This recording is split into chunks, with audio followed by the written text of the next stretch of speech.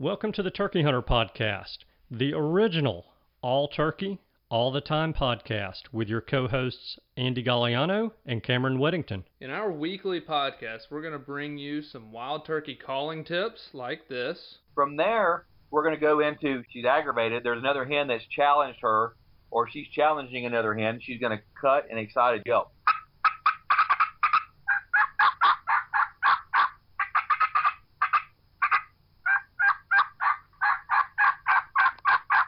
Advice from old pro turkey hunters like this. The turkeys typically don't like, I think, more times than not, to travel in an easterly direction into the sun first thing in the morning, especially after he gets up. It's a blinding thing. It's just like you. It's hard for you to see into the sun. Mm-hmm. So if I have a choice, I'm going to try to make it so that I'm going to be on the west side in the morning, east side in the afternoon of a turkey. Exciting live hunts like this. Holy crap, they're coming.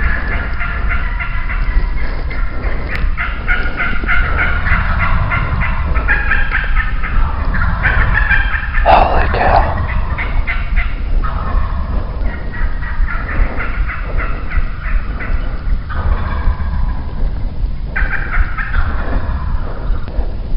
Oh, God.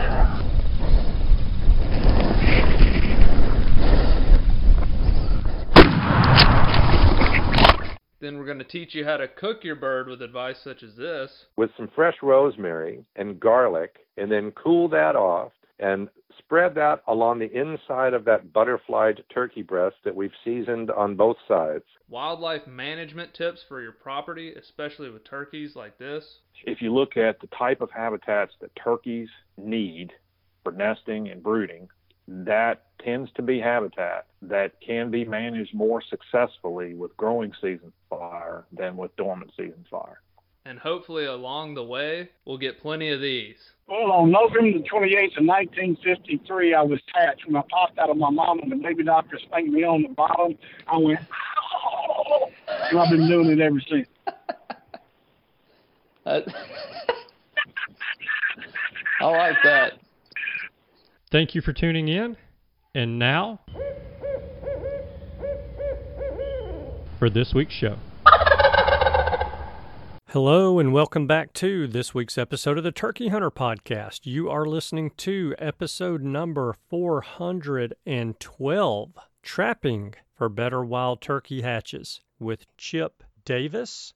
And I am your co-host and the guy who just picked up another little piece of turkey ground. All right, congrats. Yeah. I'm your co-host and the guy who's been on the line all week. Yeah, you have, and it may be too early to announce your finding. Next week when you and I do our trapping episode, it may be a better time because you'll have another 7 days under your belt, but some pretty interesting stuff you're figuring out. Yeah, I'm keeping notes on everything, and so we'll talk about that in our episode, but I don't know that I'm going to trap another 7 days. I think I'm going to kind of do bursts of it. And so I think I'm going to go through Sunday. That'll be 9 days straight and pick everything up and then probably move to a different farm in a couple weeks and just rotate that way. I feel like that'll kind of maximize my catch rate and give it a little time to cool off because, certain coons have triggered things and gotten away and whatnot. So need them to forget things. Yeah.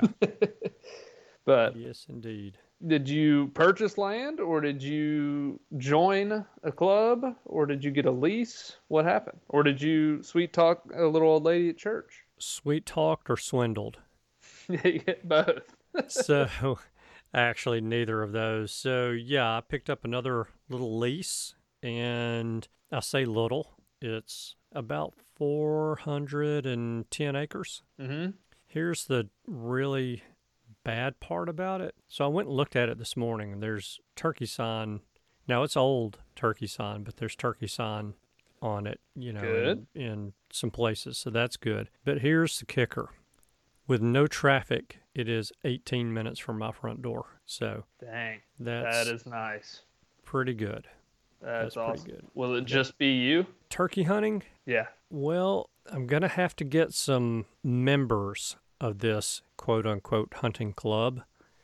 So you better believe there's going to be some heavy checking, vetting going on of any potential new members. So as of right now, yes, because Nice. it's me, my brother, possibly my dad. If he wants to pony up some money, obviously he's in for whatever he wants to do in my book. And we're probably going to look to bring in about 2 or 3 more people just to help spread that cost out a little bit. So, and it's not that it's a small piece of property, but it's going to hunt pretty big because there's a road that runs through it, gravel road, and it's a public road. And on one side of the road, there's probably, I didn't measure it, but I'm going to guess it's 3/4 of a mile, if not farther. And then on the other side of the road, there's probably a 1/2 mile of road frontage. So it'll hunt pretty big for being a small piece of property. And, you know, we got deer hunters on there. They don't need to be trouncing around, you know, on 400 acres anyway. They need to be getting to a spot to sit. And if they want to walk around, they need to walk to their truck, get in, go home, and walk around their house. So I think we can hunt more than, you know, 400 acres. Kind of my rule of thumb is about 1 member per every 100 acres. Yeah. But I think we can get away with 6 on this one. Nice. Well, that's exciting. Always fun to get a new place to go explore and learn.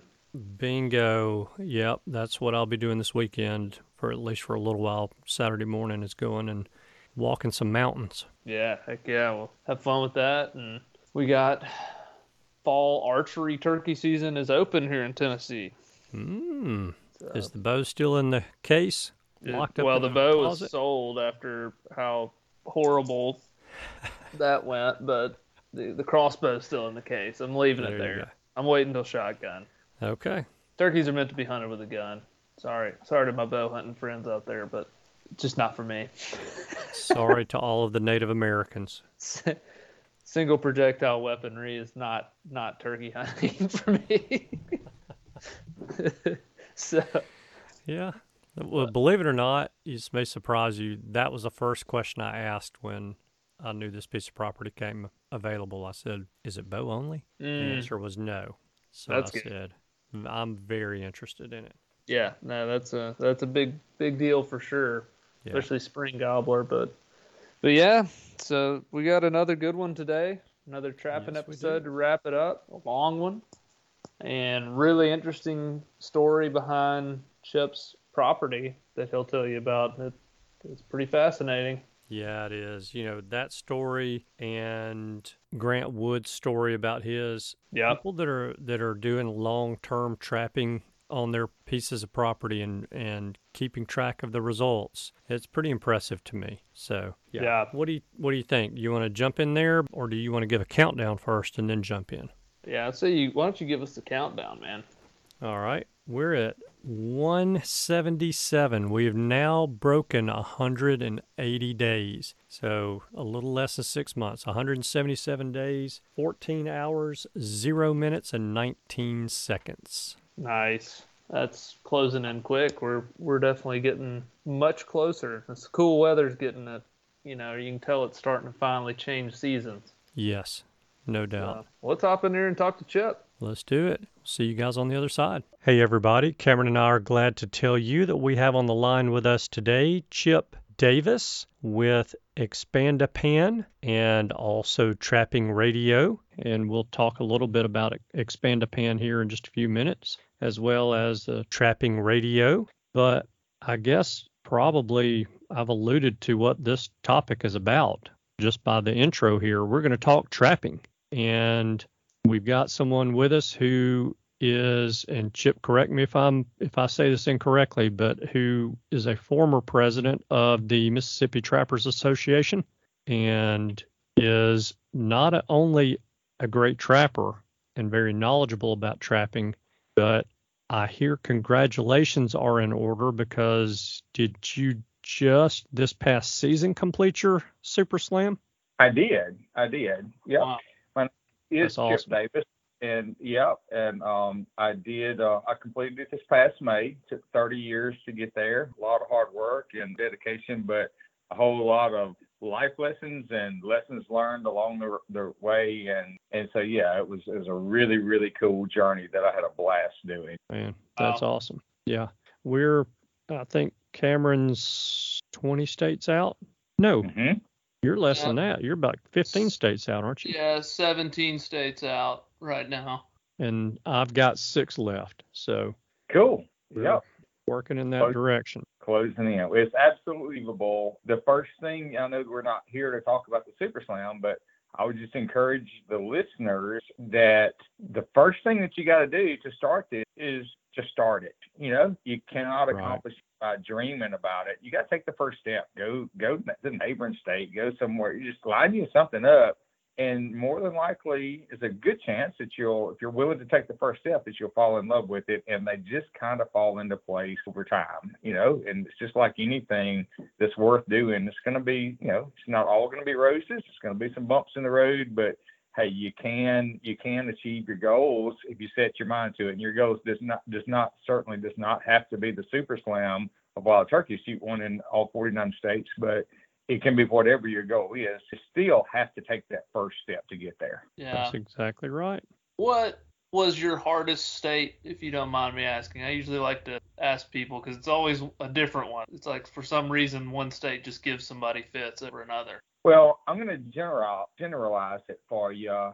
Public land, deep south turkey, and I actually have no clue where you guys are from, but public land, deep south turkey, hands down, are the most difficult. I honestly don't think is so much of a southern thing or a eastern wild turkey subspecies thing. I think it's a pressure thing. I think that public land, and I say deep south, Mississippi, Alabama, to some degree, Tennessee, to some degree, Georgia, but those public land birds in the deep south, with every redneck behind every tree hunting them, they just get wise. They absolutely do. They've all done it all, and you've got to be ready to pivot and change strategies and do what you got to do. Yeah, Andy hunts the really easy turkeys in Alabama, and then I hunt extremely difficult turkeys here in Tennessee. I will totally agree with you on that. You cannot get any more difficult as far as the actual one-on-one matchup with a turkey than a deep south public, no doubt. I totally agree. They just, they call them turkey. Good gracious. I've called them a lot of things, but, devil's bird probably maybe. I'm going to clean it up for this show. But yeah, it's, they're. Yeah, there's no doubt about it.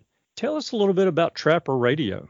So, and let me just a little bit clarify up front. So Trapping Radio is not my podcast. It's a podcast. It's the original Trapping podcast. It's created by Clint Locklear of Predator Control Group. And Trapping Radio is approaching its 500th episode. Awesome. Probably all told already in excess of 600 hours of trapping information. It's absolutely free. Literally trappingradio.com, and you can log on to it and listen to every single episode is archived. You can go back and listen to each one of them. And so they're on demand. Obviously, you can listen to all 500 of them, and it's not quite at 480 or something like that right now. But before the end of the year, we will hit 500 episodes. And what we typically do, a new show airs each Friday. Typically, there's a few times that we don't have one up. I didn't start this. I just fill in for the folks that are, can remember back even 6 or 8 years ago. I'm kind of the Laura Ingram to Bill O'Reilly. I fill in some for Clint when he's absent or he's on the road or different things. So I certainly don't host it. I certainly do not own it. It's just something that I love doing. I love our listeners. They're a great bunch of people. I actually have a voice recorder going on here, so you may even hear this, possibly, depending on how this podcast turns out. You may hear the same exact podcast and recording on Trapping Radio as well. But I would highly encourage you to listen to it. The premise of that is we'll take a topic And it could be raccoons, it could be coyotes, it could be beaver, it could be bobcat, it could even be business, all of which are trapping subjects and trapping related. And we will go in and just kind of go in the weeds on all those. And it still kind of blows my mind that we've been able to do this for 500 episodes and not talk about the same thing yet. So, the original trapping podcast that's ever been out there, there's several good ones now, but the very first one and the original one, I've learned so much, and my hat's just off to Clint and the other guys that host occasionally, that Jeff and those guys that just super, super great people, good information. A lot of people look for where do I get trapping supplies. The sponsors of Trapping Radio are a great place to start. The very, very few sponsors. There's only just a handful. There's like 4, I think, maybe 5. And I know every one of them personally. You cannot go wrong doing business with those guys. So, yeah, just if you're not already exposed to Trapping Radio, check it out. And there's a ton to learn there. I personally, even though I do host it some, I've learned volumes and volumes about, habitat, about animal behavior, about whatever. And we'll just take a topic and we'll just kind of get in the weeds with it and talk about everything we can talk. Where are you based out of? Mississippi? That's right. I'm in North Mississippi. That's right. Nice. And when did you catch the trapping bug? Is that something you've been doing your whole life, or all of a sudden you kind of got into it one year? It's kind of off and on. I've got episodes on Trapping Radio about how I got started as well. But the brief story is when I was in high school, we farmed. I actually, most of my adult life, I farmed. I'm not farming any longer. I did farm 30 years of my life, but my dad and my granddad farmed and all that. And we had a local trapper I didn't know, but he had asked for permission to trap on our property that we farmed on. And I think I was actually 14 years old, and my dad gave me permission, but he said, hey, look, I got this hard-headed redneck kid, and you can trap, but under one condition, you take him under your wing, because he overheard our conversation, and he wanted to go and learn. And so Mr. James Tribble, he's passed away now, but yeah, he took me, and I got bitten by the bug at 14. So I trapped all the way through high school, through college, and then all of a sudden life started happening. You get married, you have kids, all that sort of thing. And long story short, I kind of got out of it some until I started having, and by the time my oldest son was old enough to start trapping and going, he wanted to get back in it, and we kind of shifted gears, and I picked up where I left off earlier, and we continued to roll after that. Even started a business inside of trapping and all that. Yeah, that's awesome. Tell us a little bit about the business as well, because I nosed around on your website, did a little stalking earlier, and that's a pretty neat product and pretty good idea as well. So tell us about Expand-A-Pan and how that got started. Sure, absolutely. Well, we started what Expand-A-Pan, and you could probably figure it out by this name, is, and I'm going to speak in very, very, very generalities here to listeners that may not be real familiar with trapping. We can go into whatever we need to, and more than willing to do that. But on average, a foothold trap that most people think about, whether it be long springs or coil spring traps, has a pan, and that's the trigger. That's what the animal steps on to fire the trap. And on average, and they do vary, they vary a lot, but the average, just say the size of a 50-cent fish. And so what Expand-A-Pan does is we basically make either bolt-on or weld-on pans. That's all we do, expand a pan. We expand the pan, and we increase the surface area of that pan. We basically fill up the inside of the jaws with trigger, and so anywhere he steps. So the problem was, with every business, there should be a solution to a problem, correct? Mm-hmm. So the problem was, you could do everything you're supposed to do, everything you're trained to do, set a trap exactly in the 3-inch circle that animal is supposed to step. He happens to step between your pan, or call it trigger if you want, and the jaws of your trap. And that happened a lot. That's the problem. And so that is what our business did, was create the solution to that. If he steps inside that 3-inch circle, he's caught it. That's literally what we do. We went from there. We've made pans for body grip traps and different things, and we kind of branched out. And our website is just www.expandapantraps.com. You can go to the products page and see all our stuff. You can order there, whatever. This is not a used car commercial by any stretch. The neater, though, is why we did this. I'd actually had, I was farming at the time, and I was real intrigued into the new technology, especially the CNC plasma cutters that were newly available when we started this. And my older son that I've got 2 boys and love them both. I talk about my oldest son because he was kind of on the forefront of this. But he said it was not 100%, but we had kind of a mutual idea at the same time. We were toying with the big pan idea. We were going to just kind of make them homemade and do them ourselves. And the more we got to play in, the more we saw there was a real need in the market, and we could do this professionally. And at the time, I think I know he was mid-high school, but I think he was 16 or so years old. And of course, he adopted the technology, especially the computer side, much quicker than I did. And so we just basically formed a partnership, and we said, hey, this is what we're going to do. Some with his technology, some with my direction. I said, we're going to start a business, and you're going to go with me to the attorney's office, and you're going to figure out what it takes to form an LLC. You're going to go with me to the CPA's office, and you're going to figure out at 16, what it takes to create, IRS forms and to, do your taxation stuff at the spring of the year and everything with business. And I did this more of an education for him. We both love to trap. We both love to hunt and everything outdoors.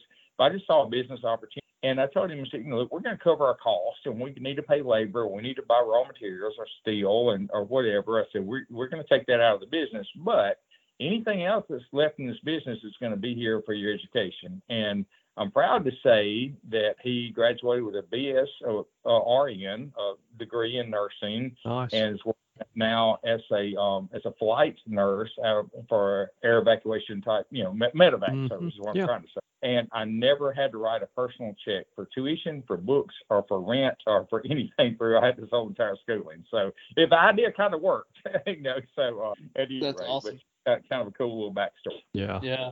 Well, let me ask you, as a obvious lover of the wild turkey, do you think trapping helps turkeys? I absolutely do. This is the point that I might be about to ruffle some feathers, because not only do I think it does, I'm absolutely 1,000% positive that it does. There are some biologists there. Actually, most of the turkey biologists, I don't know what either one of you guys' backgrounds are. I mean, this is the first time we've talked other than a brief phone conversation inviting me to the podcast. So you guys both may be biologists. That's fine. We can have the debate. But okay, not everything you hear coming from biologists is necessarily the truth. To the list, do your own research and make sure it makes plausible sense before you buy into this stuff. You will hear, absolutely, and I'm not going to name the names because most of the folks will recognize them. You will hear people that say, trapping, yeah, you made a little bit of good to one nesting hen somewhere, but it's not an effective tool. You absolutely will hear that.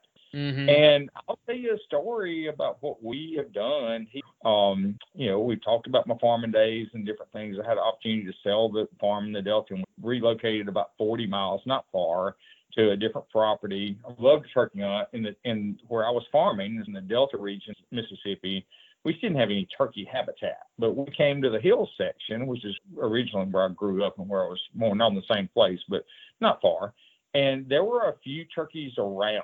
And I'm a trapper, obviously. I love to trap, trapping for years.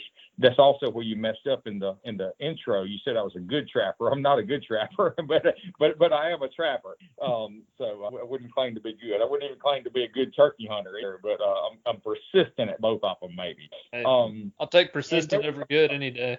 Exactly. But we displaced roughly 7 years ago. And the first thing that I did was 2 things I was doing simultaneously. One, I tried to remove any turkey predator that I could possibly remove off this place. And it's a small place, very, very small. We only have 330 acres. But the numbers I'm about to tell you, most people would gasp at the crazy results. So the first thing I did was try to remove the predators. And let's just dive into that really, really. A lot of people, most turkeys that are not trappers, think our biggest threats are our nest predators. And they are when I say nest predators, I'll even go further in the week. We're talking about raccoons, we're talking about skunks, we're talking about possums. there are a few other fox will, red or gray fox will raid a nest. They're not quite to the degree of, I'm just talking about nest, just that. Raccoons are number one, possums are number two, and here again, fur bearers and skunks are right there. But so are things like snakes, not even poisonous snakes. I mean, just, rat snakes, they get a lot of eggs too. There's a lot of things that attack a turkey's nest, and so I can't really trap the snakes. I hadn't figured out that yet. But there's other predators too. Now we're going to step away from the nest predator, and you got fox, you have bobcats, you got coyotes. I don't think, and just my personal opinion, I don't think that a coyote is as big of a threat as many people do. I think the most underrated predator for a wild turkey is a bobcat, hands down. Yeah. A bobcat will kill a turkey at any life stage cycle. He'll kill an adult gobbler. He'll kill an adult hen. He'll kill a poult with ease and efficiency. He's patient. He can lay in wait. He'll pattern them. To me, threat number one is a bobcat. So I tried to clean up. That's a quick down and dirty, super quick. We can come back to any part that you guys want to come back to, and we can talk about it further. But to me, the first thing I did was address predators in general, and I was across the board because we had gobs of all of them. I'll tell you a little bit of the history about the place. When I bought it, it was a 17-year-old clear cut with natural regeneration. So I had, naturally regenerated oaks and hardwood timber, mixed hardwood timber. There's some pines on the ridges and different, just a variety of southern mixed hardwood, property. And it was grown up and had been neglected for enough. That's how I found it. When I bought this place, that was what it was. The second thing I did was create habitat. And I didn't go in there and just arbitrarily make as many openings, as many food plots, and as many everything as I could. What I concentrated on was a blend of that. I've got 3 or 4 10 to 15 acre openings. I've got, lots of small openings. I've got smaller openings. I've got areas that I leave thick on purpose. But the commonality between all of it is I have travel ways on top of travel ways on top of travel ways on top of travel ways. My travel ways, super wide roads for turkeys to navigate through the property freely. You better enhance their survivability from predation, especially for species like bobcat and fox at the entire 365-day life cycle. Because, if you got just think about this, guys. You got a super, super tight road, especially if you got high banks on some of it, and it's only 15 foot wide. You can barely get a tractor down it. A bobcat can jump all the way across it twice, and a turkey doesn't have a chance. But if instead you make that road or that pathway, that road 50 feet wide with a dozer and a track hoe or whatever equipment's available to you. And I only did that one time. That was right after I first bought the property. I did most of my habitat work immediately that first year, and I did have a dozer, did have a track hoe. So I had the equipment at my disposal to do that. And so that's what the first thing is. We got our habitat. At the same time, I've got traps, and we pounded the critters that first year or two.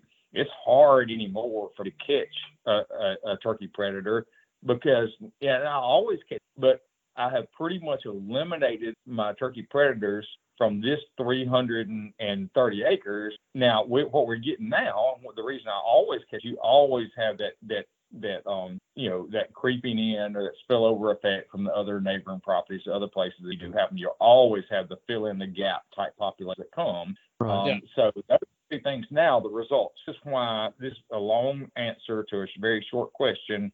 Does trapping help? I went from having some turkeys that sometimes I could hear on neighboring property, and those are the two big things I did, and trapping was 50% of that, to last year documented brand new wild turkey poult hatches. We had 108 new wild turkey poults that hatched, different ones, not counting the same ones 3 times. This year, that was a year ago this past spring. A year ago this spring, I had 2 or 3 cameras die on me, so I don't have quite the data that I can compare to, but documented this year, we're 96 for 100% positive documented, and I've got 2 or 3 areas that still don't have.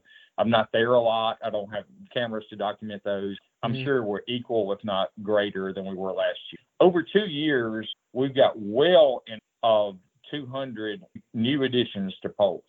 What does that do to the landscape, guys? And so now let me stop. How are you taking the census of your turkeys? Great question. Yeah, it is. It's a really, really good question. So I actually built a house into my property. That's where I live now. And so because I live with, I know that every single day, when I'm making coffee shortly after fly down time, after daylight, and I'm able to see, and you've got the bearded hen and the other single hen, and every single day, from the time that they hatch through mid to late August or maybe even early September, the bearded hen and the other hen and their 18 poults are together every single time. Mm-hmm. You can't, so everything's written down. Everything is a notebook for every single one of them. Also you have the single. She's got 6 poults, and you see her, at this location or that location. That's the same one. And you're seeing them multiple times. All of a sudden, I know that those 18 and those 6 are totally different. And it goes to, and then you get location type things that we do have. In our population, it was just a genetic thing with wild turkeys. We got a lot of bearded hens here.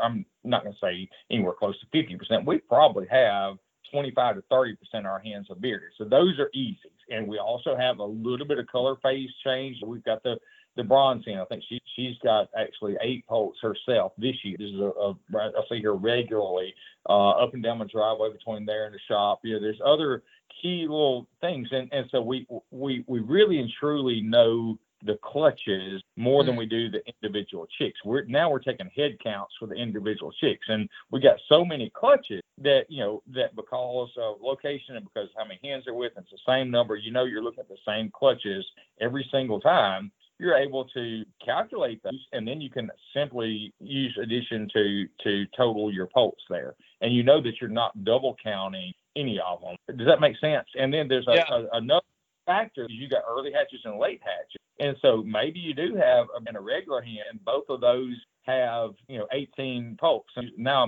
everything up till now has been factual. What I'm just saying now is hypothetical, but we hatched one of them, say, on June the 6th. It's the first time I saw those 18. And now I'm seeing those in the middle of September. You can still discern the poults from the hens, but you really got to look close because there's minute difference now just because we've had a summer of growth.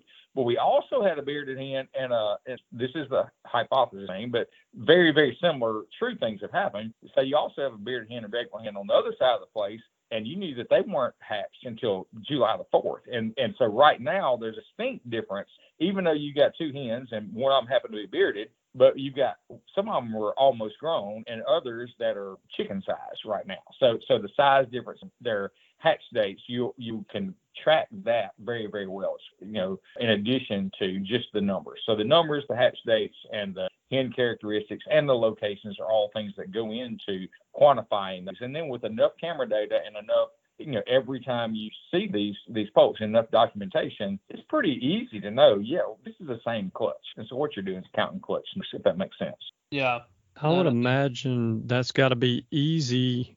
Well, let me say that a different way. I would imagine it's got to be easier given the fact that you're not losing many poults to predators, to predation. Right. So it's got to be a little bit easier for you to keep that head count and know, okay, well, this hen and these 6 poults showed up on this camera on this day at this time, and then 2 hours later, here's a hen and 6 poults.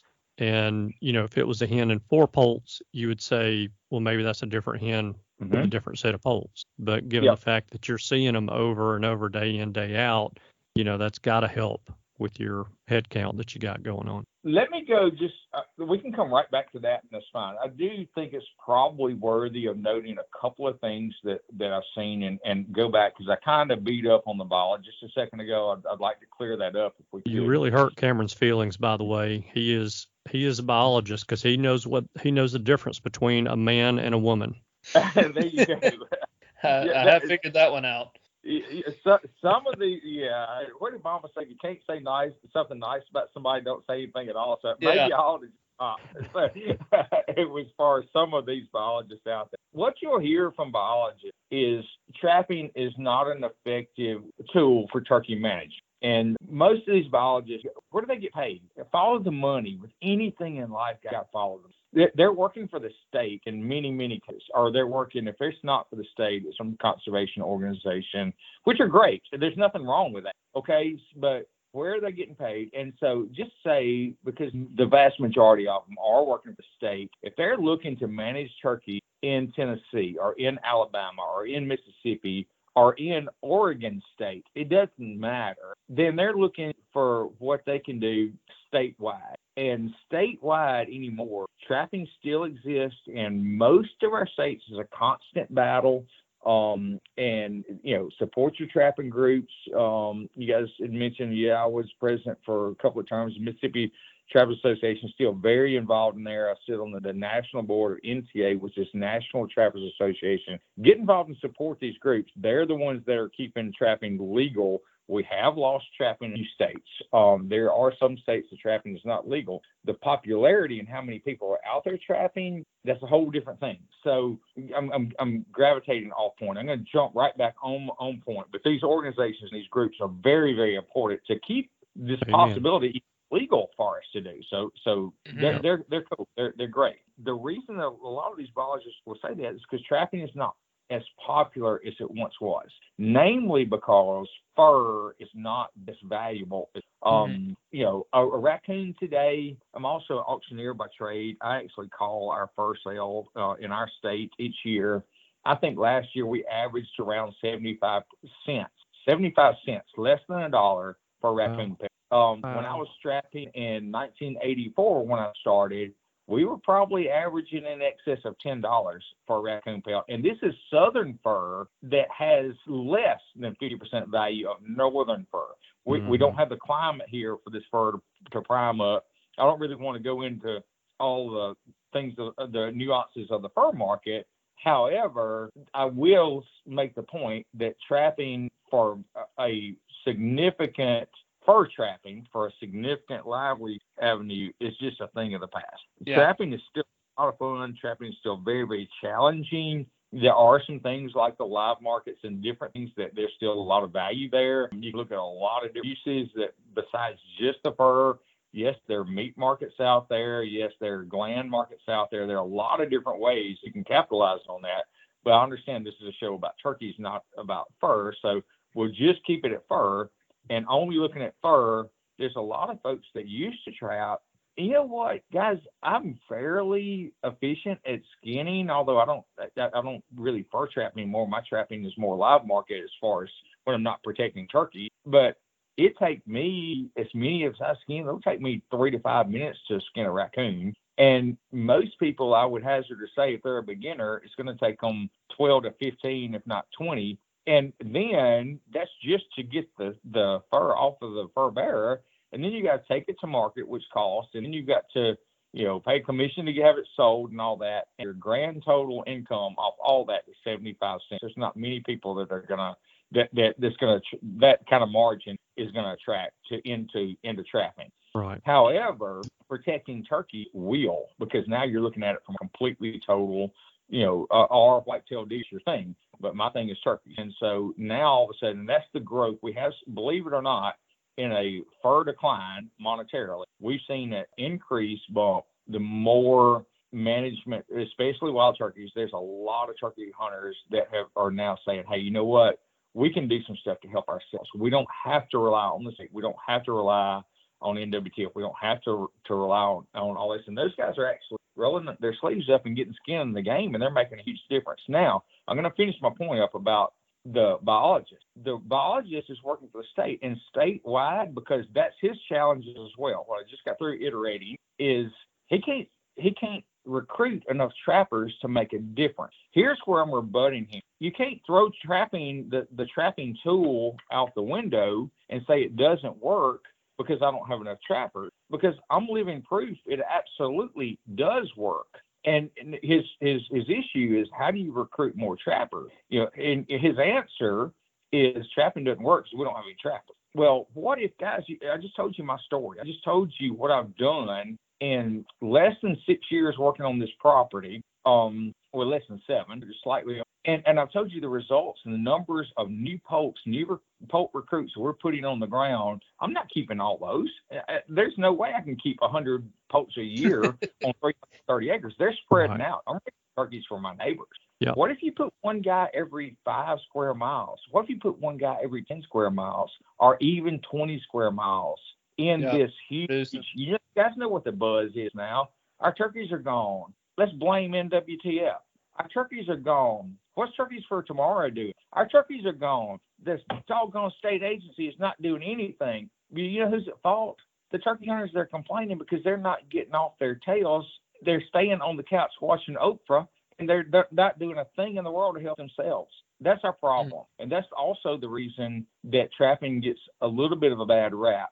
And I'll finish the point up by saying is trapping is only one piece. It's an integral piece, but it's not the most important piece of turkey management. And we can go into that if you want to. But that's my spiel, and that's a long answer. Yeah, I was going to say that your neighbors have to love you and your neighbors have to hate you all in the same breath, because you've improved your habitat on your land. So you've made it a place where turkeys want to hang out and stay, not just pass through. But you're also, which means that you've got a piece of property you're pulling your neighbor's turkeys from, but you also have made it a breeding ground and a good place for hens to raise poults and do that without a whole lot of danger from predators. And so you're spreading that population out to them as well. So they got to love you and hate you in the same breath. You're absolutely true. But, I don't know that we pull this off. But the goal would have to be, and I guess this is my big disagreement with all. And look, I've got a lot of wildlife biologists are absolutely some of my closest friends. I love these guys. I tongue in cheek speak against them when you hear these guys saying, "Oh, trapping doesn't help." So it is tongue in cheek. But I do follow. But I go back to what if you put one guy every 20 square miles doing? I think we changed the landscape of turkey recruitment and turkey production. I think we change it dramatically if we're able to do that. And so let's go. What more of the part of my program has absolutely been trapping. It's a real important part. I work with 6 other guys across the state of Mississippi. We don't have a name. We don't have a company. These are just buddies. Several of us were in school, in college together. It's where most of us met each other. Some of them were acquaintances. Some of them are different things.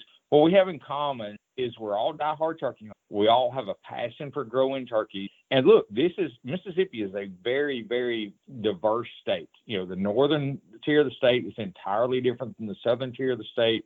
The eastern, the hill part is entirely vastly different than the delta, the western part of the state. And but there's 6 guys, and we're scattered from the northern counties to within a couple of counties of the southernmost counties. We got counties that border Alabama, and we got counties that border Arkansas, and counties that are at least within one county of Louisiana. There's 6 of us scattered around, and we just simply compare notes. This is our approach in a nutshell. Let's address the most limiting factor. None of us are concerned about a white-tailed deer. Now, we all are deer hunters, but it's subsequent. Our passion is a wild turkey. That's what all of us are passionate about wild turkey. Every management decision we're going to make is going to affect a wild turkey. And so we start with the most limiting factor. And all of our stories are slightly different. I wish we could do a panel discussion and have all 6 of us there because, Mitt, one of my buddies from over in the eastern part of the state, close to you guys in Alabama, his limiting factor was not necessarily predation. It was more habitat. When I first got here, predation, because we were a 17-year-old cutover at the time, we had more bobcats. You'd think I'm lying if I told you the real number of bobcats that we took off this place for the first 2 years. Bobcats are one of those species that'll kill a turkey year-round, 12 months out of the year. He's relentless, and you can absolutely hurt him by trapping, namely because they only have 2 or 3 kittens per year. They're relatively easy to catch. They're not fearful at all. They're super, super easy animal to trap. And you start putting some numbers of those guys up, and you hurt that population. You hurt it immense. And all of a sudden, I had my most limiting factor addressed and gone. My other limiting factor, personally, was habitat. We addressed that. Now, that was a one-and-done thing. kind of like, and I'll always have a maintenance level of bobcat predation. I'll always have a maintenance level of nest predation, the whole nest predator thing that we've already covered. But and those are other animals moving in, so you got a maintenance level of those. But like my habitat, other than some long terms, which includes things like prescribed burns, that's where I'm at right now. I'll just go ahead and tell you that. We've got a list of we've identified about 17 so far, and this is a work in progress. We're just a bunch of friends who just guys are comparing notes. And we've at least 17 limiting factors to raising wild turkey. The commonality of what all 6 of us are doing when we don't have any turkeys. Southern vernacular, what do you hear on the street? There ain't no turkeys no more. They're gone. The NWTF hadn't done anything. NWF&P is our department, hadn't done anything. You hear this all the time. What really happens is a turkey hunter hadn't stepped up to help himself. And so what we've done is each addressed our most limiting factor. We're tracking along together. Is this works? This doesn't work. I tried this. This doesn't. But this does. And we're just comparing notes. And we all of a sudden identify, hey, there's a limiting factor. My limiting factor right now, I'm in the hill section of Mississippi, and we're pretty steep, is now I've got to get into a maintenance level of prescribed burn. That's not the most limiting factor. It's going to help me. I anticipate when I start that program, here's my plan. I'm going to burn every third hollow because we have hills, or pretty steep, significant hills. My roadways are all on my ditches. They're going to be permanent fire breaks. I've got them all planted in clovers. I mean, it looks like a golf course through there most of the summertime. So my fire cannot jump there. I'm not going to burn because of my timber age and it's hardwoods. I'm not going to burn until it's really cold in the winter. But I'm going to burn this hollow in between these 2 ridges. And for our northern friends, they may not understand what a hollow is. It's basically the low spot, the valley, the depressions in the landscape. And I'm going to skip 2, and I'm going to burn the next one. I'm going to skip 2, and I'm going to burn the next one. And I'm going to implement that. After 3 years, the whole entire place will have been burned, but it's not all at one time. Now, so this is just an idea. This is my most limiting factor with where I'm at on my property right now. But I couldn't have done that if I had 40 bobcats running around. Why? Because they're going to eat anyway. Yeah. Does that make sense? Well, hey, that's a question definitely sparked in my mind. Can you walk me through how to catch a bobcat? Bobcats are so incredibly simple. A bobcat is not afraid of. Incidentally, nor is a possum or a raccoon. And when I say, sure, you pull up there and, I've mentioned my buddy Mitt already. He's got to say it, and I'll repeat it, and I've even claimed it as my own son, but he's got to say it. I've heard him say it 20 times. He says, I will wreck my pickup to run over a coon. So, yeah. He hates them that bad. So if he darts his truck over a coon, they're going to run. They're not afraid of yes, they are afraid of some stuff. But what I mean, you can have exposed traps. You don't have to worry about scent control. They're not worried about scent. Other species like a coyote. Coyote may eat a few turkeys, but he's not going to get the percentage-wise that anything close to your nest. Your nest predators are only a threat during nesting times. A turkey is safe right now in late September. A turkey is safe from a raccoon or a possum. I mean, I don't, suppose we can't smell, but at any rate, if they get sprayed by skunk, I don't know. I mean, I would think that that's not a big threat. But during nesting time, it is. So that window of opportunity to get hurt by a nest predator is relatively small. It's certainly something that we, as turkey hunters and trappers, need to address, and right now is the legal time to address it for sure in most states. Know your laws before you start this trapping thing, because it's also very, very important to do the trapping piece ethically and legally, because you can get in a lot of trouble if you don't. Guys, make sure you check your laws, your state laws, and abide by them. But back to the, I got off on a tangent of the commonality between a raccoon and most of the nest predators and a bobcat is they're not a lot. There are tons and tons of free YouTube videos. Look up, here's a good one. Clint Locklear, I've already mentioned him, does trapping radio. His YouTube is called Wolfer Nation. I've got a YouTube that's Expand the Pan. You can find all our YouTube stuff there. I've got tons of, I've got a little different take on what I do. I do a little different than Clint does, but bobcats are really, really easy to catch. They're not afraid of anything. They hunt off of visual. So you can use flagging if your state laws allow that. And a flag is literally anything from a CD like you would plug into your computer that shines in the moonlight or the sunlight. Yes, they are.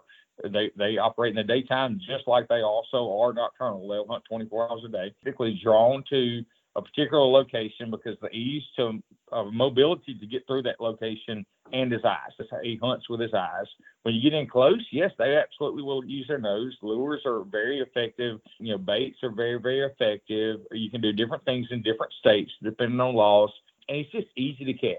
You can do this footholds. You can do this with cubby type boxes. There's a lot of things we could talk about. I can go deeper in the week you'd like, but just what you tell me how you'd like your show to go, because I feel like I've hijacked your show already, and I apologize. But yeah, Bob is, in generalities, a bobcat is super, super easy to catch, and he's the one species that threatens a turkey. You got high populations of bobcats. Some states don't, but in the deep South we do. If you got high populations, he's a easy one to catch and to control, literally control. And it really goes back to their genetic makeup, their reproductive, their cycles. They're only raising 2 to 3 kittens versus, say, a raccoon that may have 4 to 8 in some cases, or versus a coyote that's 12 pups per year. Yeah. So I guess are footholds probably the most effective trap for a bobcat? The most effective trap is what he stands in, what he catches in.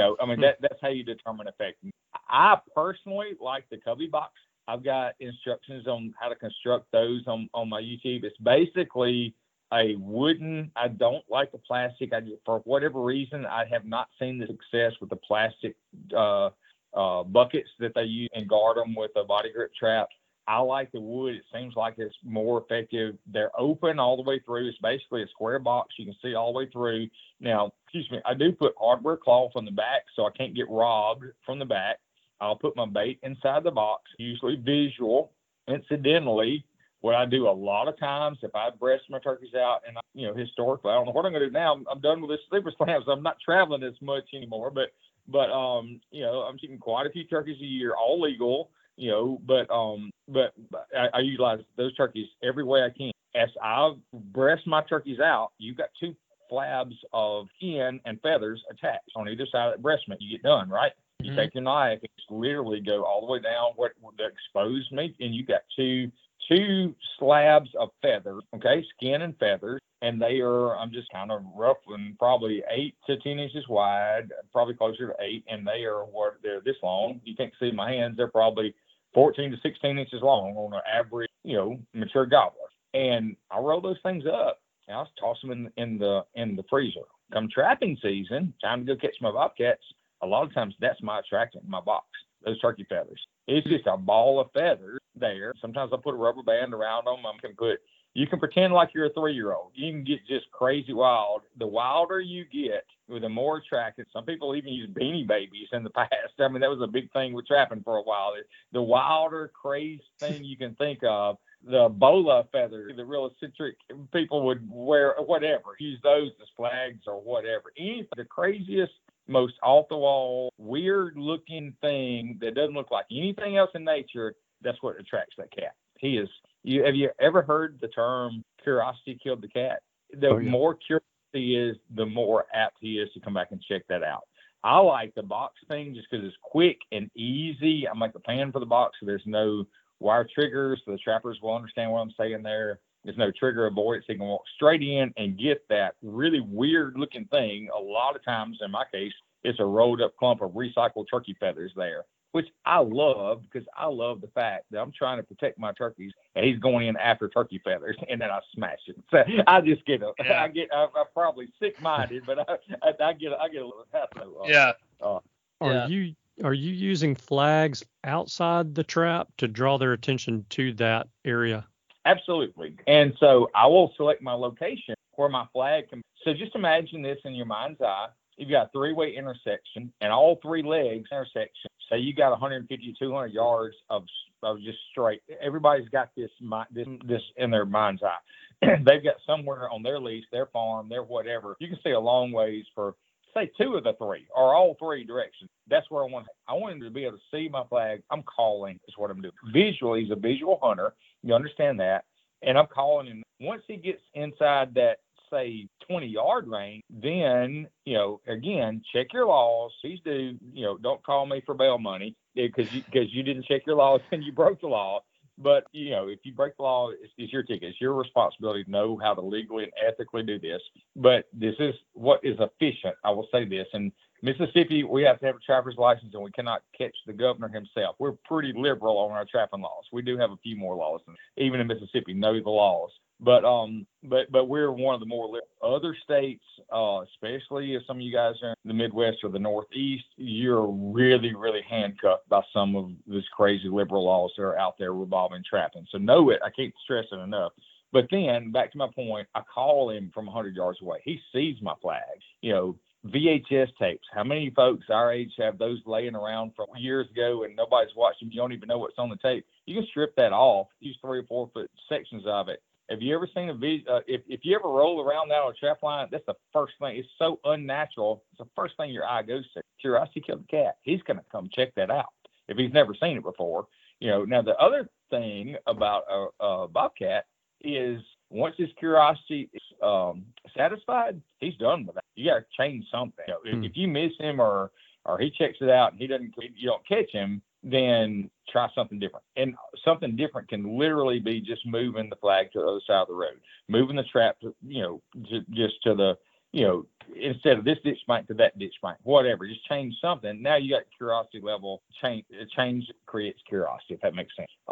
So at any rate, now I'll go to olfactory where I get him in a 20-yard circle. Now I want him to smell something. He's already seen something. Now all of a sudden I'm appealing to a different sense. Instead of sight to start with, visual, now I'm appealing to olfactory, smell something. And, and then you go back to visual again. Now all of a sudden he's standing over my box, and I construct my boxes in such a way that it's easy for him to see down in the box. They're a little bit of they're not a 45, but they're a little bit of a downward angle. It makes it easy to see in there.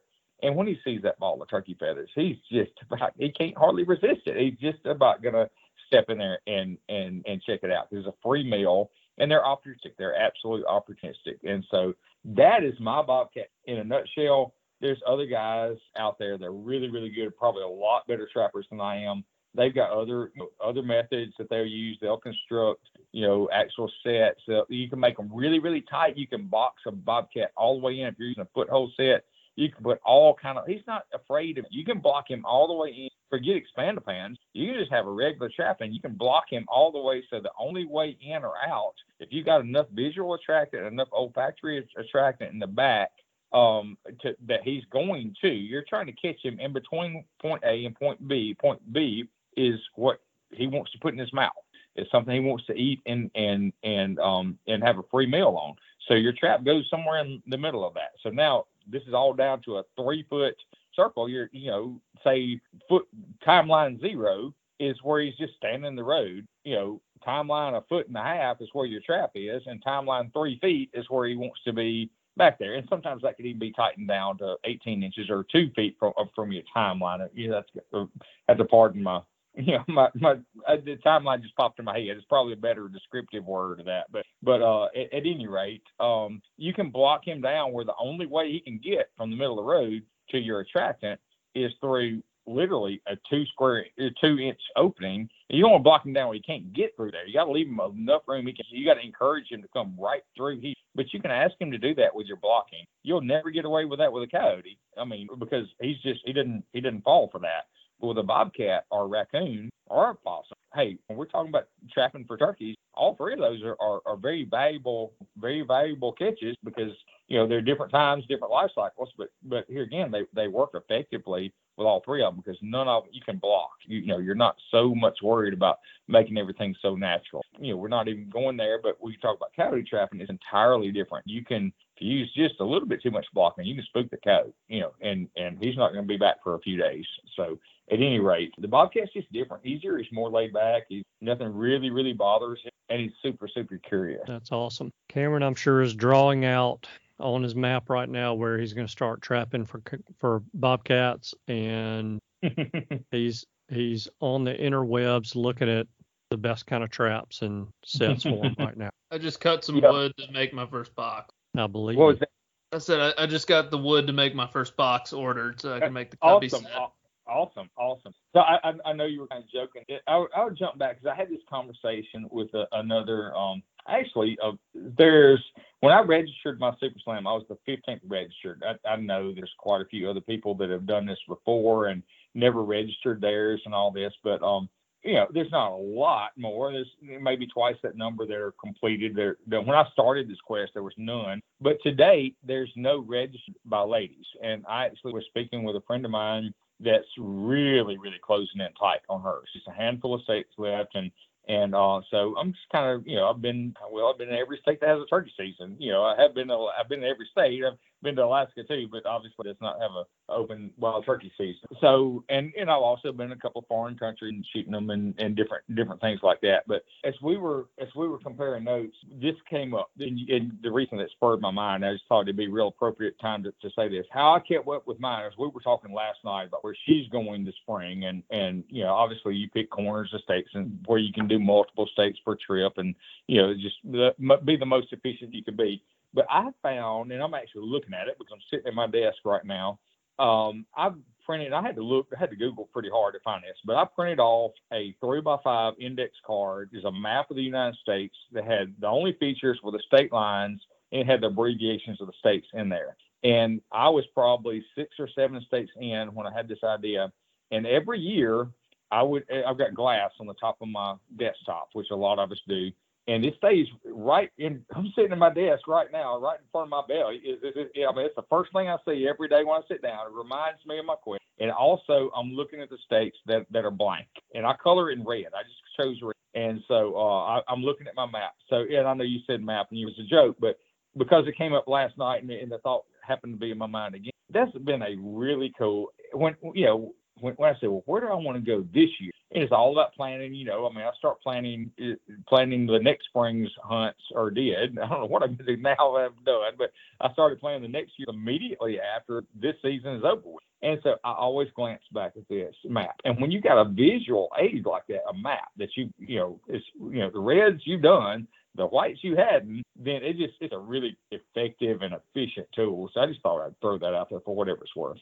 That is good. I've got something similar to that going on mine as well, and I give myself a little bit more incentive, so I do mine in green that I've killed in, and the states that I have been to but did not kill in, they're in red, and so that's my incentive to get back there and get them done. Well, one of my mentors when I was in the auction business, he told me one time I had just completed, it's been a number of years ago, I just completed Minnesota. And no, it wasn't Minnesota, it was Massachusetts, I'm sorry. And he told me, and this is when, the election process and all, when Trump was running, it may have been the first, when Trump was actually elected president, but he told me, he said, well, you just did something Donald Trump didn't do. I said, what do you mean? He said, you colored Massachusetts in red. So I got a kick out of that. So if for no other reason, I know this is not a show, so at any rate, but if no other reason, then that was a little humor in that regard. So. Yeah, no, that was good stuff. Well, Chip, this has been great. Cameron, do you have any other questions for him before we go? Plenty. I know you do, but do you have time to ask him any other questions? That's the big. Well, I have a partner in crime on the recording with me now, but she's being pretty good at the moment, so I'm good to talk for as long as y'all want to. I guess for your other compadres of your, guys you're comparing notes with, would they be as fervently behind the trapping helps turkeys notion as you are?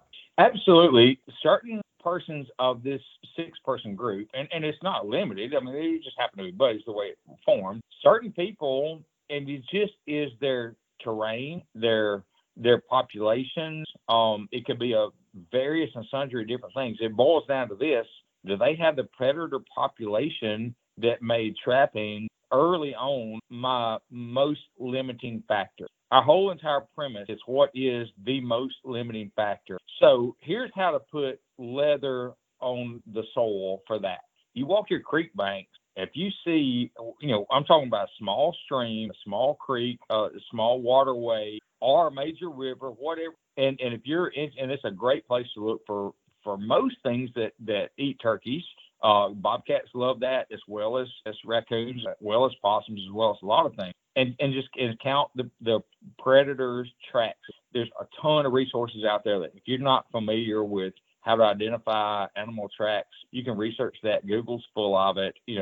Some of them are a lot better than just kind of use your own judgment, guys, on what you follow. But learn how to read sign. Learn this is a bobcat track versus the neighbor's dog's tracks. And you got to be very, very careful on what you think of trapping. We're not out there to catch the neighbor's dog at all. That's not our goal, or the neighbor's cat if you're that close to neighboring properties. You got to really be vigilant of this. Know what you're looking at for its tracks. But go visit your lease, your property, your whatever, your farm, and just go look and assess where you are. If you're seeing every single creek or small stream that you walk up to and you look down and you're seeing a highway, a predator's going up and down, yes, I'm going to kind of go out on a limb and say that predation may be one of your higher limiting factors. If you're not seeing any, that could be a result of a lot of different, you may have just gotten through with a distemper episode that happens once every 7 years. Just naturally, your raccoons were wiped out. A lot of your nest predators were, and you may be in an area that's not super, super conducive to bobcats. They do exist. They're out there. But you also don't have any nesting habitat whatsoever. Then go in there and get a crew to come in there, put a few dollars in your pocket, and clear cut 3-acre blocks, 5 of them across your place. Keep thickets for your hens to have somewhere to actually nest in, because they're leaving you. You may have them there breeding. You also have to understand the life cycle of a turkey. They do a lot of different things. Most people think the life cycle of a turkey, he's either gobbling or he doesn't exist the rest of the year because I'm going to a ball game. But no, turkeys actually absolutely have distinct life cycles and life segments, okay, of where they at, and they're in a January to January 12-month period of time. He's doing a lot of different things. I mean, I'll literally break that down 100 times. I will, because I've traveled so much, I'll hunt turkeys entirely different. What my big focus is when I get on a new place in the spring is all springtime turkey hunting, but I've springtime turkey hunted in snow, and I've springtime turkey hunted at 105 degrees before. And I have springtime turkey hunted in snow in southern states, and I have springtime turkey hunted in Maine when it's been 105 degrees. That's no exaggeration on either one of those. But what's the turkey doing in his life cycle? Because if I understand what he's doing in his life cycle, I can create a plan in my brain to harvest. If I don't have a clue, then it's just you're relying on luck, and so there's some knowledge base that goes in there. So, I don't want to give away all the secrets, but because that takes the fun away. Part of the fun is you work really hard for a goal and then you accomplish that goal. That's the fun. And you learn lessons on the way. And part of the lessons I learned was how to identify the different life cycles and the nuances of what turkeys are actually doing in that time. So the very first time I set foot on a new property, I did it on the first one I did, which is Missouri, and 30 years ago this past spring in 2000, was it it was 92, I guess. And I did it this past spring in West Virginia when I finished up in 2002. The first thing I was looking at was what are these turkeys doing in their springtime breeding cycle, which is entirely different. The management thing that we're talking about, what are they doing in the middle of the end of September right now? Because they're about to change some patterns here. I will go into this because it's not hurting anybody, but just to make an example of what this crazy foolishness is I'm speaking of.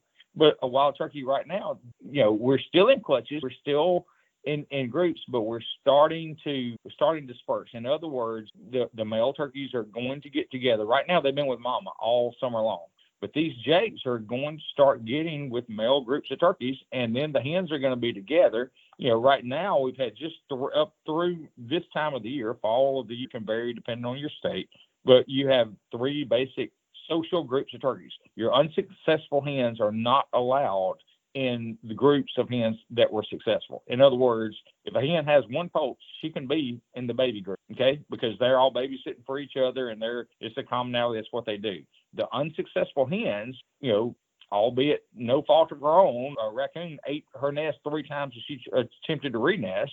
And if that's your limiting factor, again, then they're not allowed in this summertime social group with the other ones. And also you have gobblers, but you don't have many. You got last year's Jake, but you got gobblers. Well, now we're about to transition again to the fall pattern. Think about the turkeys you see while you're deer hunting and that sort of thing. How many gobblers do you see with hens? I mean, yeah, you get pretty warm morning after some cold weather. You'll start seeing some crazy stuff happen, but typically speaking, we're about to change the social group. Here again, we're kind of in the weeds here. We're talking about some very, very specific, minute type things, but I've just been a student of wild turkeys and I love them, and I'm passionate about it, and I go into the weeds on the stuff. So I don't want to get so far in the weeds that I lose our listener here, but those are just some nuances of some different things and habitats that you learn. So I would guess my point would be, whatever the species is that you want to learn them and go into the weeds on them and learn what those life cycles are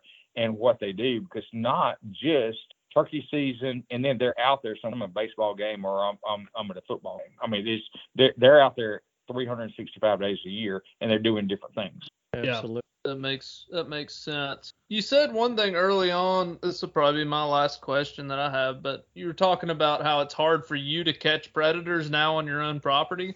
Could you kind of walk us through, like, what was your catch rate early on versus where it is now, just to show that you truly did reduce predation? Yeah, and I've got all that documented in a file on my computer. I figured you did. You seem like a very analytical person. Yeah, and it is. But the round number, we were, each of the first 2 or so years, we were in the high 20s of bobcat harvest. There's some people that don't even have a bobcat season that may be listening, specifically Midwest, Illinois, and different Ohio, just got one in different places, and they're saying, you caught 25, 27, 29 bobcats in a year, and we can't even trap one. I did, but that's just, it's because we had them. And that's also the reason we didn't have, that we were not putting these numbers of new poults on the ground. But now it's gone from that till last year. I did not catch a single bobcat on the property last year. The year prior to that, I caught maybe 2, and I'd have to look back at my files to see. I remember one specific bobcat that I caught on Christmas Eve morning. Not this past Christmas, but a year ago. I did not catch a single bobcat this year. I didn't see a single bobcat track here on this R scat, dropping. It's another, I've already said, learn to re-sign. We just don't have many. Will I catch another one? You bet. I absolutely will catch another one. We're running cameras just like everybody is, and I've not seen one on the cameras this whole entire summer. Will we have another one? Yeah, we will. We do. I will really target them. But you know what I do in my trapping now? I'll shift gears and I will focus on rather what we do have and where I can be effective. These cameras are a great tool that are relatively new to the landscape. I mean, I remember 15 years ago, we didn't have these. We certainly didn't have cell phone cameras. We had the early models that you had to go out there and pull cards and come back and all that. But now we got the cell phones. You don't even have to go check your cameras other than to change batteries. You can know. There's no excuse for not knowing your predator levels today. The day and time we live in now.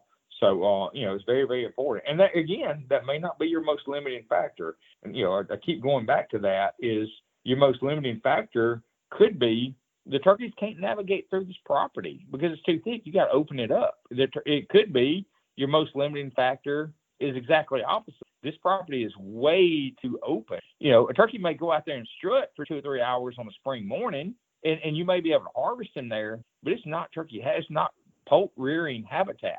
It's, another limiting factor could be, all of a sudden, I do have poults on the ground. I was successful in all of that. I controlled my predators. I got some habitat basically right, and I don't have anything to feed these baby poults. That goes into the mix. This is what my group of 6 are concentrating on. What can we do to provide food, not to harvest a wild turkey, guys, but to raise that baby poult? They can't eat. I can't grow corn to feed. I'm not talking about baiting. I'm talking about growing. I've got 4 food plots per year that I plant for wild turkeys. none of which are to harvest a wild turkey. Yeah, I'm totally against using any type of grain, whether it's planted or artificially broadcast, to harvest wild turkey. I'm really going to ruffle feathers here now. Learn the turkey. If you got to resort to that, take up golf. Because you're missing what the true sport's about. You're missing the interaction between you and a wild animal. If you got to put corn out to be able to harvest a turkey, take up golf. Whatever. I mean, it's you get it. I mean, Anyway, I do though understand that a baby poult needs a very, very small grain, all the way down to like the size of a Bermuda grass seed. What can we plant to feed baby poults there? Well, there's some really small grains that are really easy to grow in areas that you really want the turkeys the baby poults to be, i.e., under overhead protection from hawks, owls, and birds of prey, because they eat a lot of them too. So but you can grow some millets. You can grow some different type. There's several different varieties we're experimenting with, and which one does the best on different soil types. You can plant something that's literally producing a seed head in June and in July. When the baby poults need that nutrition. You can even go even further in the week. Which one's the higher protein? Which one's the higher carbs? What are the turkeys needing at those times?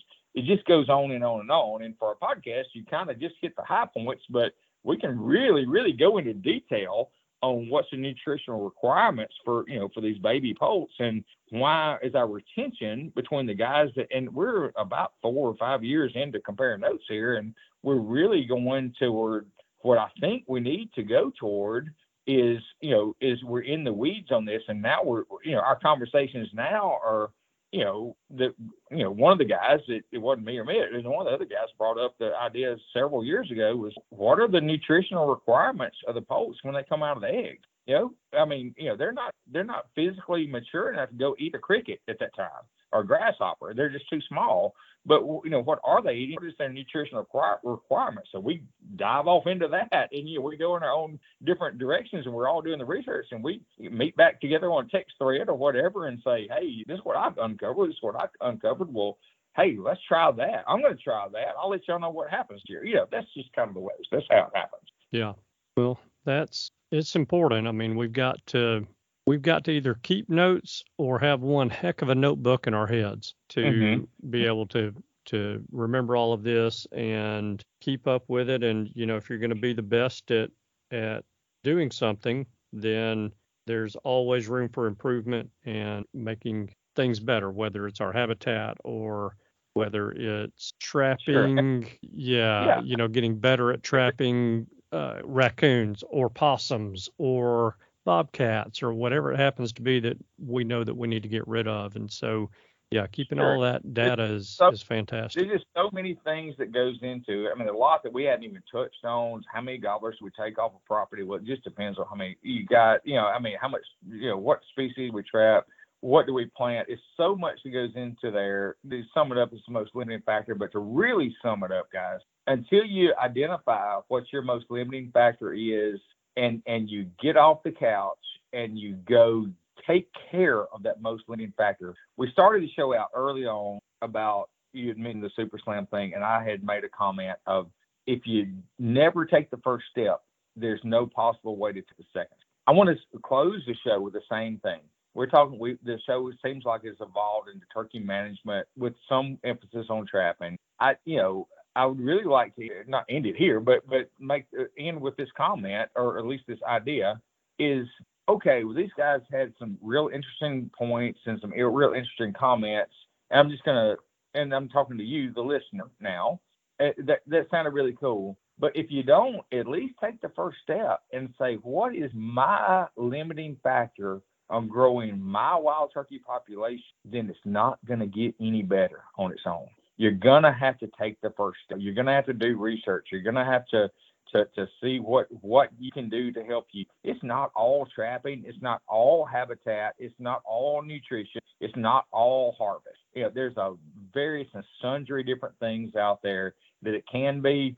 But the first step is to identify the problem. The second step is, what can I do what's my most limiting factor? What can I start with? What can I do first? Identify that, go do it. That's where we lose most people, is go do it. That's my message. It doesn't matter if you're trying to shoot a turkey in every state, if you're trying to shoot a turkey everywhere they live, if you're trying to grow turkeys, or you're trying to grow a business or grow a family. You got to identify the most limiting factor and correct that first. Immediately when that's corrected, you identify your second most limiting factor, just now becomes your next most limiting factor, and you correct that, and so on and so on and so on. That's the key to a successful life. Very good. Chip, this has been a lot of fun, and it's been very informative, and I am positive that the listeners are going to get a ton out of this interview and phone call. So I want to thank you for taking time out and sharing your knowledge with us and your enthusiasm for trapping and for the wild turkey as well. And if any of you guys listening have a need to maybe improve your traps a little bit, then check out Expand to Pan, and also join, and I know Chip's going to jump all over this, but join your state trapping association, and definitely join the NTA, the National Trappers Association, and get involved. And look, we get pulled in a million different directions. We've all got families, we've all got jobs, we've all got hobbies. We get pulled in a million different directions. If you can't volunteer your time, then hopefully you can volunteer some dollars. And either of those are acceptable donations to the National Trappers Association or your state trapping association. Get out there, just like Chip said, go do it, make it happen. Take step one. Absolutely. So, Chip, thank you. Guys, it's been a blast. You, Cameron, and Andy, I had absolute fun. Thank you so much for asking me to do this. I had fun. And to the listeners, it's been great hanging out with you guys for a little while, too. If I can ever help anybody, I'm pretty easy to find. And, you've heard how to find me with different websites, all that. If I can help anybody, feel free to let me know. And no, I'm not letting you come turkey on my place. but that was my closing question. Yeah. Hey, I'll come turkey hunt with you on your place. Yeah, we'll do that. Come on. How's that? Come on. I need somebody to show me how to do it. Thank you. Yeah. I gotta get this baby a bottle and in the bed, but I really appreciate all the information. Thank you. All right. Thanks. Thank you. Goodbye. That was awesome. Yeah, that was a really good interview. I learned something. Well, I learned a lot of stuff, but what is the something you were about to say? I learned that I don't think auctioneers are made. I think they're born auctioneers. He's a pretty fast talking dude. He's about the fastest talking Southerner that we've had on the show, and we didn't do the rapid fire Q&A with him. Yeah. Oh, that's true. I didn't think about that. A super slammer too. Yeah, maybe we need to call back and do the rapid fire Q&A with him, and then put that on next week's show. Yeah, we could try to do that. Try to line it up. And thanks to Bill Duke for the email who suggested Chip to us. I thought when he sent it, said Super Slam, told us about his trapping background. I was like, I'm in. Yeah, no doubt. And we did get 2 recommendations that I know of. Maybe did we get? I think we may have gotten one more from you guys for potential guests about trapping, and we will be getting them on future episodes. So don't fret that. We're not done covering trapping. No, it's an extensive topic. Yes. And I think we've covered it pretty good for this series purpose. And next week we'll get to share our opinions about trapping, and I'll have some data to share from a small sample size that I've got going here. Hopefully a sample size that will grow tomorrow morning. Yeah, there you go. So, but the trap line's been hot this week. I wanted it out this week specifically with the big cold front that was kind of set in for the week, and it has paid off, I believe. Yeah. So well, with this new piece of property that I leased, I've got a spot pretty close that I can trap. So heck yeah, go wear them out. That'll be fun. Yeah. So cool. What do you think about a favor for the week? You got one up your sleeve? Hey, I'm going to make it simple. We're wrapping up a series on trapping. If you don't own any yet, buy a couple traps. If you don't want to use dog proofs, buy a live trap. Make it a goal this year to, something attainable. Hey, I'm going to go trap for a week and try to catch some coons or possums and just make that a goal for your season this year. I think everybody pitching in. Chip talked about if we had one guy every 20-something miles, that's true. But if everybody for that whole 20 miles pitched in a little bit, it should make it a lot easier on the one guy. So get out there. If you don't own any yet, get you some traps. And after we go over trapping next week, we're going to have an episode on another option that you could take if trapping is just, if you're anti-trap. Some people are, even hunters, but we're going to give you another option to where you have no excuse not to kill every coon on earth. So how about that? Yeah, that's one I'm definitely looking forward to. That's going to be pretty cool. Yeah, no doubt. So, I think that's going to be real entertaining and an interesting topic. But as for next week, it's going to be pretty boring because it's just me and you. So, well, it'll be mostly you.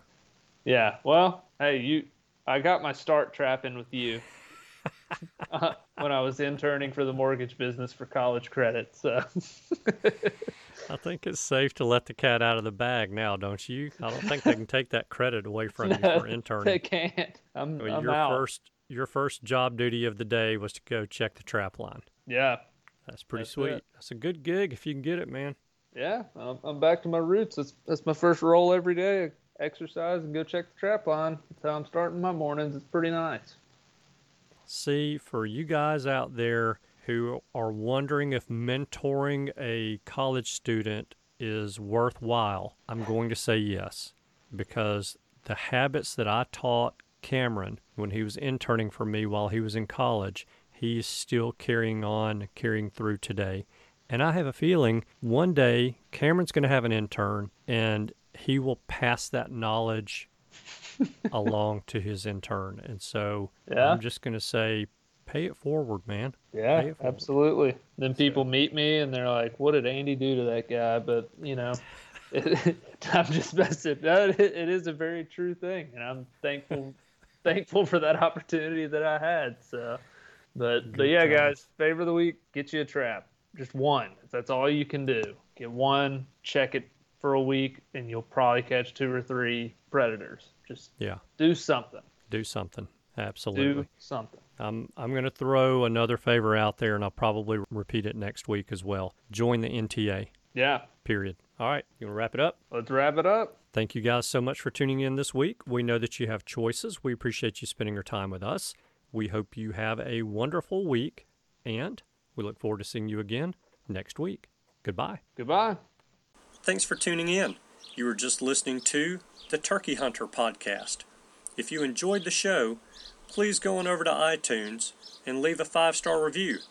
And make sure to head over to www.iamturkeyhunting.com to subscribe for free turkey hunting tips, tactics, strategies, and product reviews to help you have a more successful turkey season. And stay tuned for upcoming episodes on hunting afternoon birds, how to film your hunt, and the breeding cycle of hens, as well as some guest interviews. Thanks again for listening. We know your time is valuable, and we appreciate you sharing some of it with us. See you next week.